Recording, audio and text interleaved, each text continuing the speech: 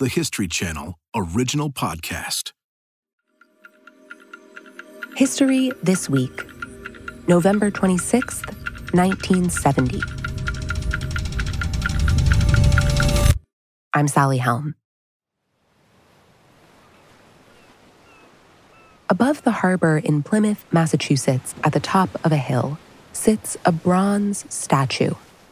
It depicts Massasoit, a great leader of the Wampanoag tribe. If he could see, one thing he'd be looking at all day long is a stone monument, a rectangle of austere granite columns surrounding a rock. Plymouth Rock. The town of Plymouth, Massachusetts makes a very big deal about Plymouth Rock. Supposedly, it's the place where the Pilgrims first set foot in what is now the United States 350 years ago. The town has already been celebrating this big anniversary for months, with speeches, with a parade, with a display at the Plymouth National Wax Museum featuring a live display of Pilgrim crafts and 26 Pilgrim tableaus. But today, Thanksgiving Day, there will be a very different sort of gathering. In the past several weeks, flyers went out across the country telling protesters to come to Plymouth for a national day of mourning. The organizers, the United American Indians of New England, called for Native people from all over the U.S. to join them at Plymouth.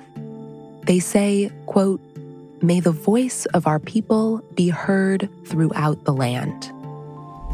And so, on Thanksgiving morning, about 200 people begin to gather at the base of that statue of Massasoit. There are speeches, words of protest, and then some of the activists actually go down the hill to that famous rock and bury it in sand. Others board a bright painted replica of the Mayflower that's anchored in the harbor, climb up the rigging, and tear down the flags. Some of them crash a commemoratory Thanksgiving meal and flip over a commemoratory Thanksgiving table. It's a protest against the myth behind this major American holiday, against the oft-told sanitized story, which covers over decades of brutality and suffering. A story that in many ways just isn't true, starting with that famous rock. The Pilgrims did not land on Plymouth Rock because Plymouth Rock did not exist then. They literally just took a rock from town center, dragged it down to the waterfront, built a shrine around it, and sort of sold that as the birthplace of America. Keisha James is the granddaughter of Wamsutta Frank James, who is one of the main organizers of that first day of mourning. She now leads the modern version of the protest. And she says, for the activists who gathered in 1970 on the top of that hill, that was an electrifying moment because I think it was them feeling like they were beginning to retake their place in this country, and it was starting in Plymouth. Today, the real story of Thanksgiving. What is the forgotten context around that much mythologized meal? And why is it so important to remember?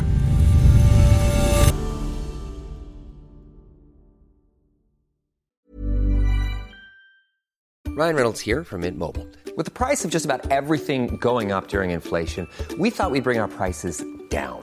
So to help us, we brought in a reverse auctioneer, which is apparently a thing. Mint Mobile Unlimited Premium Wireless. How to get 30, 30, bit to get 30, bit to get 20, 20, 20, bit to get 20, 20, bit to get 15, 15, 15, 15, just $15 a month? Sold! Give it a try at mintmobile.com/switch. $45 up front for 3 months plus taxes and fees. Promo rate for new customers for limited time. Unlimited more than 40 gigabytes per month. Slows full terms at mintmobile.com. Activist Keisha James remembers the first time she learned about the Thanksgiving story in school. I was given a picture book. Everyone in my class was. James said it told a simple story. The Pilgrims came to the New World seeking religious freedom. They landed on Plymouth Rock. They were greeted with open arms by the Native American population. The Pilgrims and the Native Americans sat down to a Thanksgiving feast. They had a wonderful time. They became best friends. And then conveniently, the Native Americans faded into the background. America was founded, the end. Even as a 5 or 6-year-old, James knew something was off. For one thing, the Native American population, of course, was never specified by tribe. It was just sort of this blob of various different Native cultures. But James knew that these were the Wampanoag, her own ancestors who had been living on that land for thousands of years. I've been attending National Day of Mourning every single year since I was born, so 22 years at this point. So by the time I encountered the Thanksgiving myth, I was aware that things did not go the way that the book was telling me. And I think I was a little baffled as to why we were taught this very sanitized and false version of the Thanksgiving story. Historian David Silverman was taught that same version as a white kid growing up in Massachusetts. Yeah, I distinctly recall participating in a Thanksgiving pageant. So, the Pilgrims have these obscenely large buckles on every conceivable article of clothing, and the Native people look like caricatures of Plains Indians from Hollywood. So regionally wrong to start with. We're not in the Plains in this story. Oh, right. This has nothing to do with what Native people in southern New England looked like in the 17th century. For that matter, it has nothing to do with what Pilgrims looked like in the 17th century. Not so many buckles as we remember now. Yeah, that's exactly right. Silverman went on to become a professor at George Washington University, specializing in Native American history. And his most recent book is an attempt to add context to that overly simplified story. A story that ignores the many decades that came before Thanksgiving. And the story also eliminates what happens after the dessert is served. And, that story is not a feel-good patriotic story. It's a horror story. The important context for that story begins decades earlier. The early 1600s are a time of change for the people of what is now southern New England, the Wampanoag and the Narragansett and the Mohegan and the Pequot. Corn, bean, and squash horticulture had already spread to this region from Mexico. As a result, people are living in more centralized communities, which has led to some more intertribal rivalries and to bigger populations. The land that is now Plymouth was once the Wampanoag town of Patuxet. Cornfields lining the harbor, native weetus or wigwams. We see native mishoons or dugout canoes crisscrossing the harbor as the people are going fishing or visiting other communities. So, it was a vibrant place, thronging with indigenous people. And also some Europeans who had begun to arrive in this region for trade and for a more violent purpose. Slave raids. The best estimates we have right now are that Native American slavery afflicted upwards of 3 to 5 million people over the course of the colonial era. And, that higher number is 40% of the volume of the transatlantic African slave trade.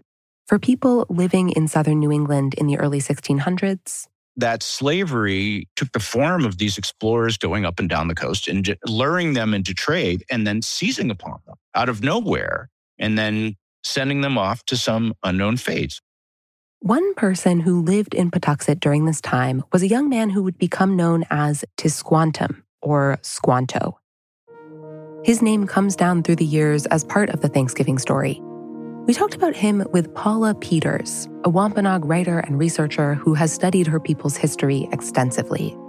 She told us, in early 1600s Patuxet, Tisquantum had a fateful encounter with an English captain named Thomas Hunt. Thomas Hunt was kind of a rogue pirate, as I call him. He decided that he would lure a group of Wampanoag men aboard his ship and then capture them and take them off to be sold as slaves. He took them to Malaga, Spain, and he attempted to sell them all into slavery. Some were actually sold, some were rescued by a group of monks. One of the people rescued by these Spanish friars is Tisquantum. And then he manages to make his way back to New England through a series of events that are almost impossible to fathom. Tisquantum somehow makes contact with English merchants in Spain and winds up in London in the household of a merchant and shipbuilder named John Slaney. Not a lot is written about Tisquantum's experience there. by all appearances. He was probably somewhat of a houseboy, but it was also the experiences of those who had been captured living in England to be treated like a curiosity. They might be trotted out into parties. During this time, Tisquantum learns English and learns a lot about English society in general. He travels, makes his way to Newfoundland and back. All that time, presumably thinking about home, imagining his return. And then finally, the year before the Mayflower arrived, hitched a ride on a ship going back to New England and made his way there. But he returns to a world that's very different from the one he left. By the time Squanto came back, his entire village was wiped out. That thriving town of Patuxet has been decimated. The Wampanoag had experienced what they called the Great Dying, a plague brought by Europeans that killed thousands of people. We don't know exactly what disease this was. It may have been smallpox. And it has completely upended Tisquantum's world. Of course, he must have been absolutely devastated. But no one writes about that. We have to apply that knowledge of what we know about grief and say he absolutely was heartbroken. He absolutely was devastated. Silverman told us he believes Squanto probably took the name Tisquantum after his return from Europe. Tisquantum was the name of the Wampanoag god of the dead. The god of the dead lived in the underworld. The threshold to this underworld was the ocean, or caves, or swamps. And what it suggests is that his experience having crisscrossed the ocean and experienced the horrors of being enslaved, but then the dangers and spiritual power of a far-off foreign society, meant that he was a transitional figure, and a figure of potentially enormous power within Wampanoag society. Tisquantum's life has already been vastly impacted and shaped by contact with Europeans. And then a year after his return home, another ship bearing Europeans arrives in southern New England, the Mayflower. On board are a group of separatists from the Church of England, the Pilgrims. They were looking for freedom to practice their religion, though they didn't necessarily want everyone else to have that freedom. The lesson that most of us are taught are not just that these folks are fleeing persecution, but that they sought to establish a society of religious freedom. That is patently false. These folks believed that they were practicing the true faith, and their tolerance for people who dissented from their beliefs was very slim. The Mayflower doesn't actually first land in what is now Plymouth. It anchors in modern-day Provincetown. If you can imagine Cape Cod like a curled arm, this would be the tips of your fingers. It's a pretty bare, exposed landscape, and so the Wampanoag tend to abandon it in the winter. The English don't see any people, but even though they fear native people, they would style them savages, and they thought they were driven by bloodlust. Nevertheless, they need to make contact with these folks in order to get some fresh food and to get the lay of the land. They start searching and stumble upon some Wampanoag summer camps left empty during the winter. They dig up some caches of seed corn, and also, quite insultingly, they desecrate some Wampanoag graves. I mean, they dig them up to see what's inside. And you can imagine how the Wampanoags thought of this behavior. Eventually, the Pilgrims do spot some people. They stumble upon a couple of Wampanoags along the coast walking their dog. Really? Literally? Yeah, they're walking a dog along the beach, as people do today. And these Wampanoags take off. The pattern of Europeans along the coast suggests that this is not going to lead to anything good. Soon after, the Pilgrims come under attack by the Wampanoag. There aren't any casualties, but the Pilgrims decide they need to move. That's how they end up in Plymouth.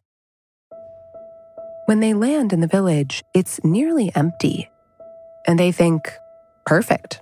Look, this place is fertile. The planting grounds are cleared, and the human beings are cleared because there was this epidemic. The Pilgrims had to sweep away the bleached bones of the dead to build their houses in Patuxent and call it Plymouth. The Pilgrims do struggle through a tough winter. That part of the Thanksgiving myth is true. Many die of disease, which gives the local Wampanoag a good reason not to approach. These diseases have been devastating to them in the past. But eventually, their leader, Massasoit, he does send an emissary to these new arrivals. That man walks into the colony.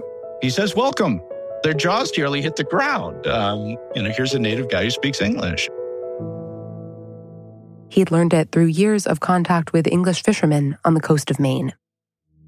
Now, the Thanksgiving myth would have it that the native people made this foray out of some kind of inherent friendliness and desire to help the struggling Pilgrims. But that's not the case. Massasoit already existed in a political context, with intertribal competition and rivalries. He wanted the Pilgrims as military allies to strengthen the Wampanoag's position in the region. And he needed these allies in part because of the Europeans, because of the Great Dying. He had lost so many warriors from so many villages, which made the Wampanoag territory vulnerable. So to strengthen his territory, he actually needed to ally himself with people who were very much like those who brought the sickness and diseases that wiped out his people to begin with.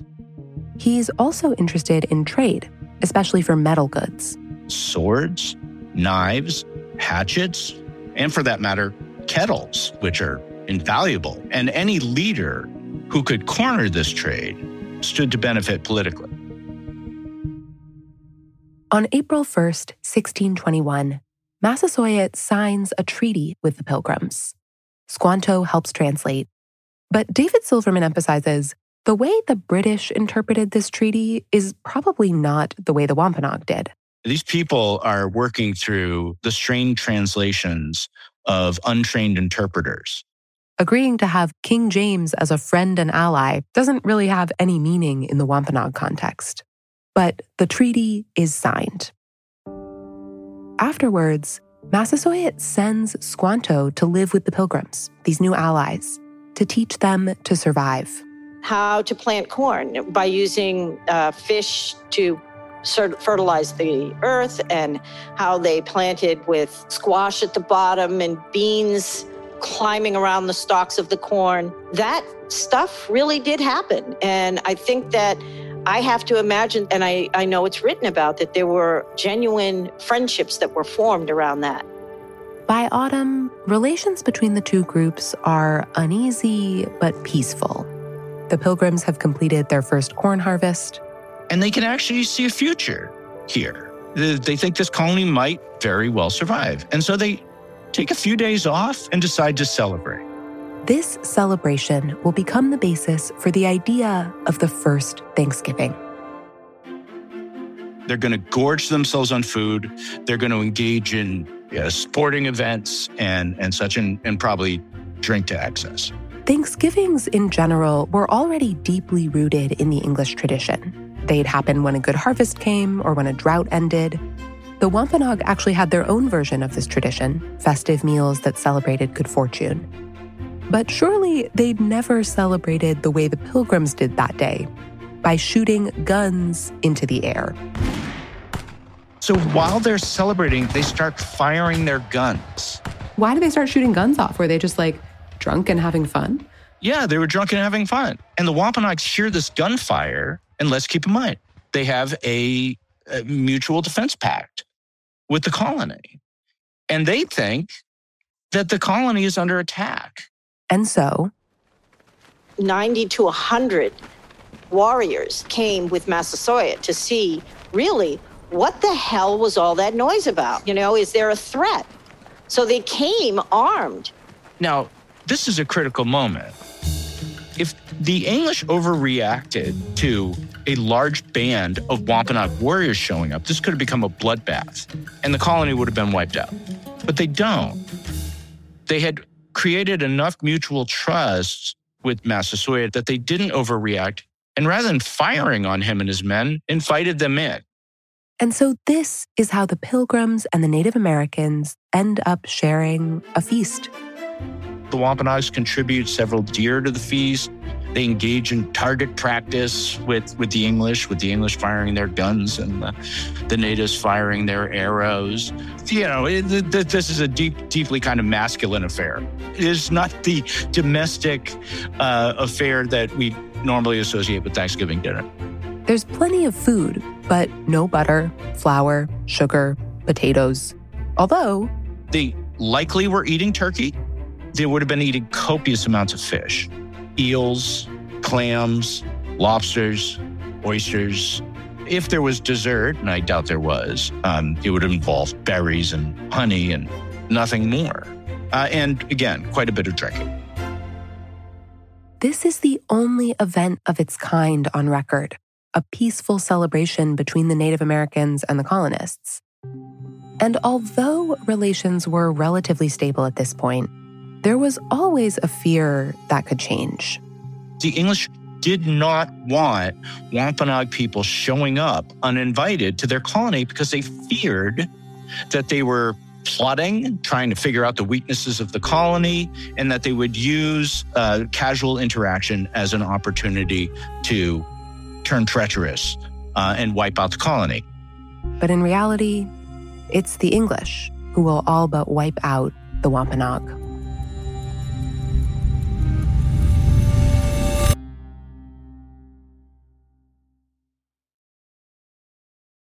In the decades after this Thanksgiving meal, the population of English settlers in this region rapidly expands. 10 years after the Pilgrims land, the English found the Massachusetts Bay Colony, which begins with a migration of 15,000 people. That's more than any tribe in the area. And the Wampanoag are watching warily as all these new settlers arrive. These are not the people that they made a treaty with. These are people who don't even give a rat's ass about that treaty. And they just want to get more and more of the Wampanoag's land. Within a few decades, the pact that Massasoit and the Pilgrims signed had become truly meaningless. In 1675, war finally breaks out. The precipitating event in this war was Plymouth Colony arresting and executing 3 Wampanoags for the supposed murder of another Wampanoag in Wampanoag territory.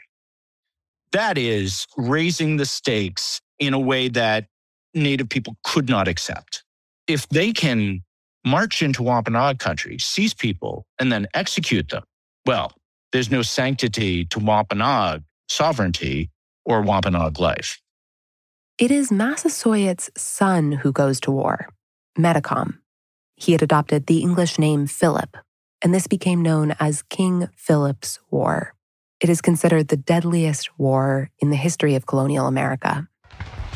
The fact of the matter is that these European colonial societies can fight a losing war longer against Native people than Native people can fight a winning war against them. They have more resources, they have more population. Leaders can send poor people to die in these wars in ways that Native leaders cannot do with their own people.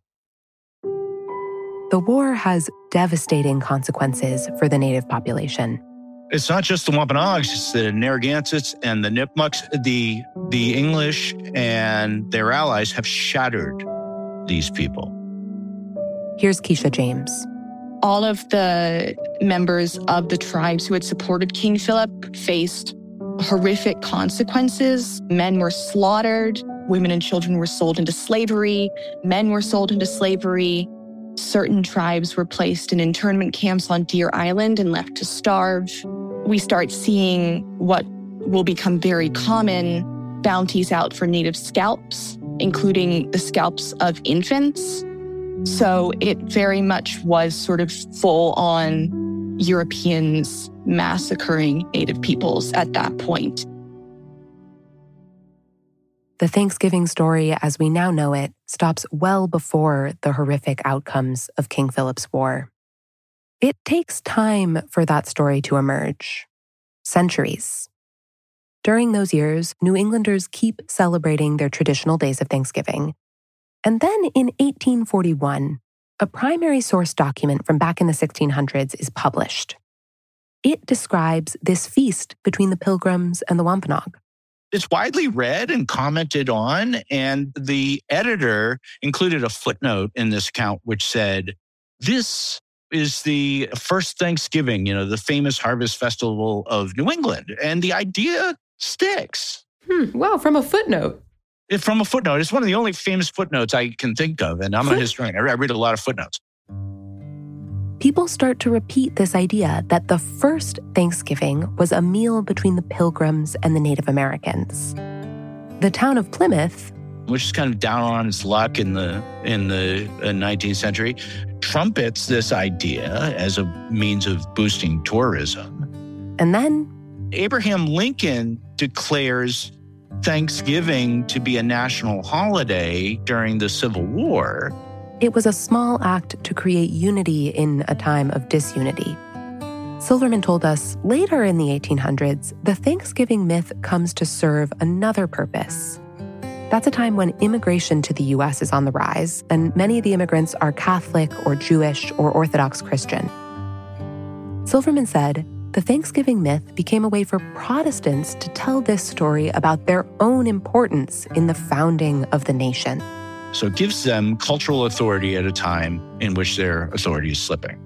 And at the same time, this peaceful scene of white settlers and Native Americans sitting down to dinner, it stands in stark contrast to the reality of relations between those two groups. It is a way of diminishing the bloodiness of American expansion at a time when the United States wars against the Plains tribes are taking on genocidal form. As much of the public is reading about on a regular basis, it is a national embarrassment.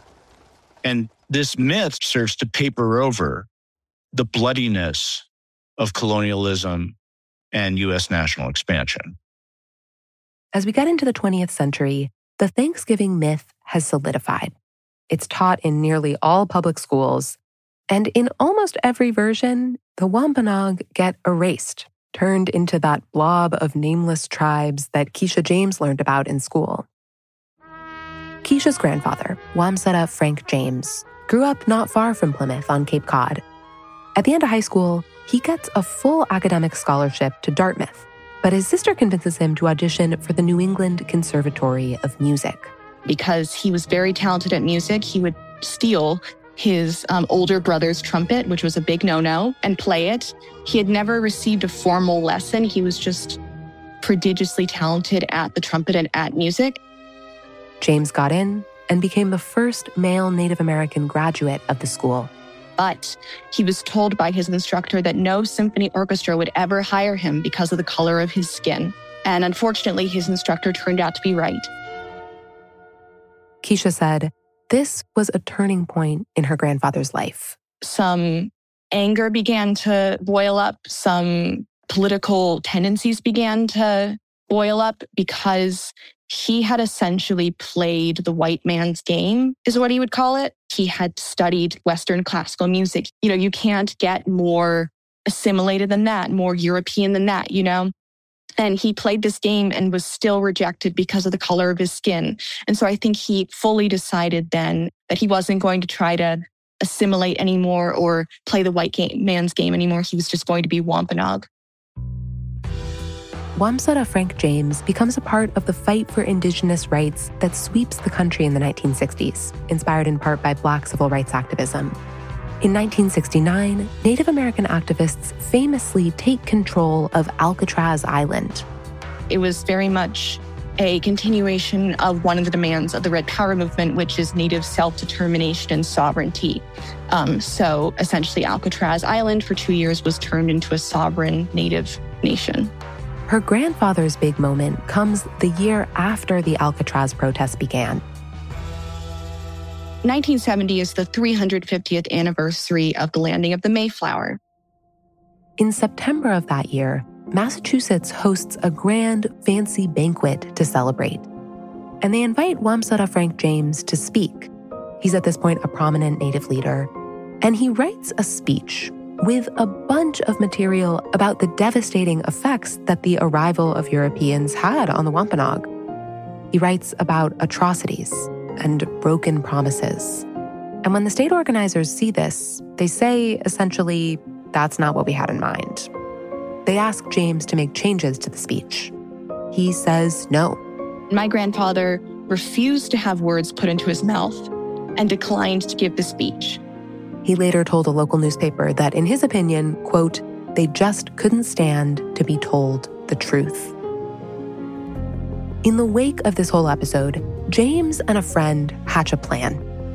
They send a flyer out to Native American communities across the country.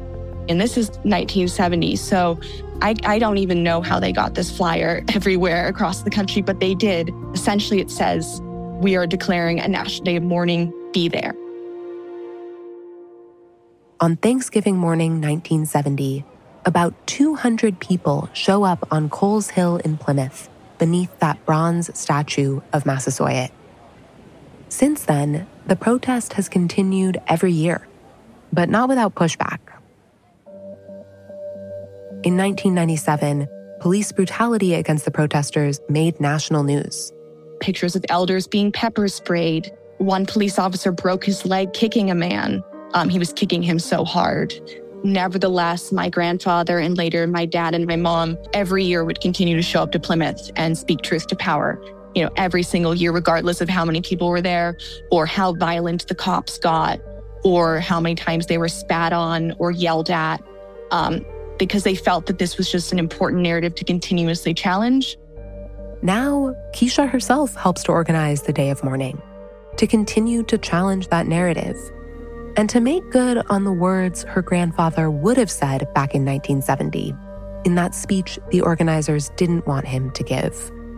He wrote, "Our presence here this evening is living testimony that this is only the beginning of the American Indian, particularly the Wampanoag, to regain the position in this country that is rightfully ours."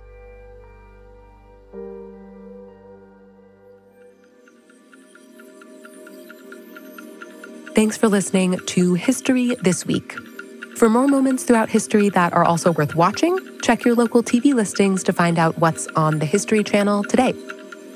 If you want to get in touch, please shoot us an email at our email address, historythisweek@history.com, or you can leave us a voicemail, 212-351-0410. We really love to hear from you.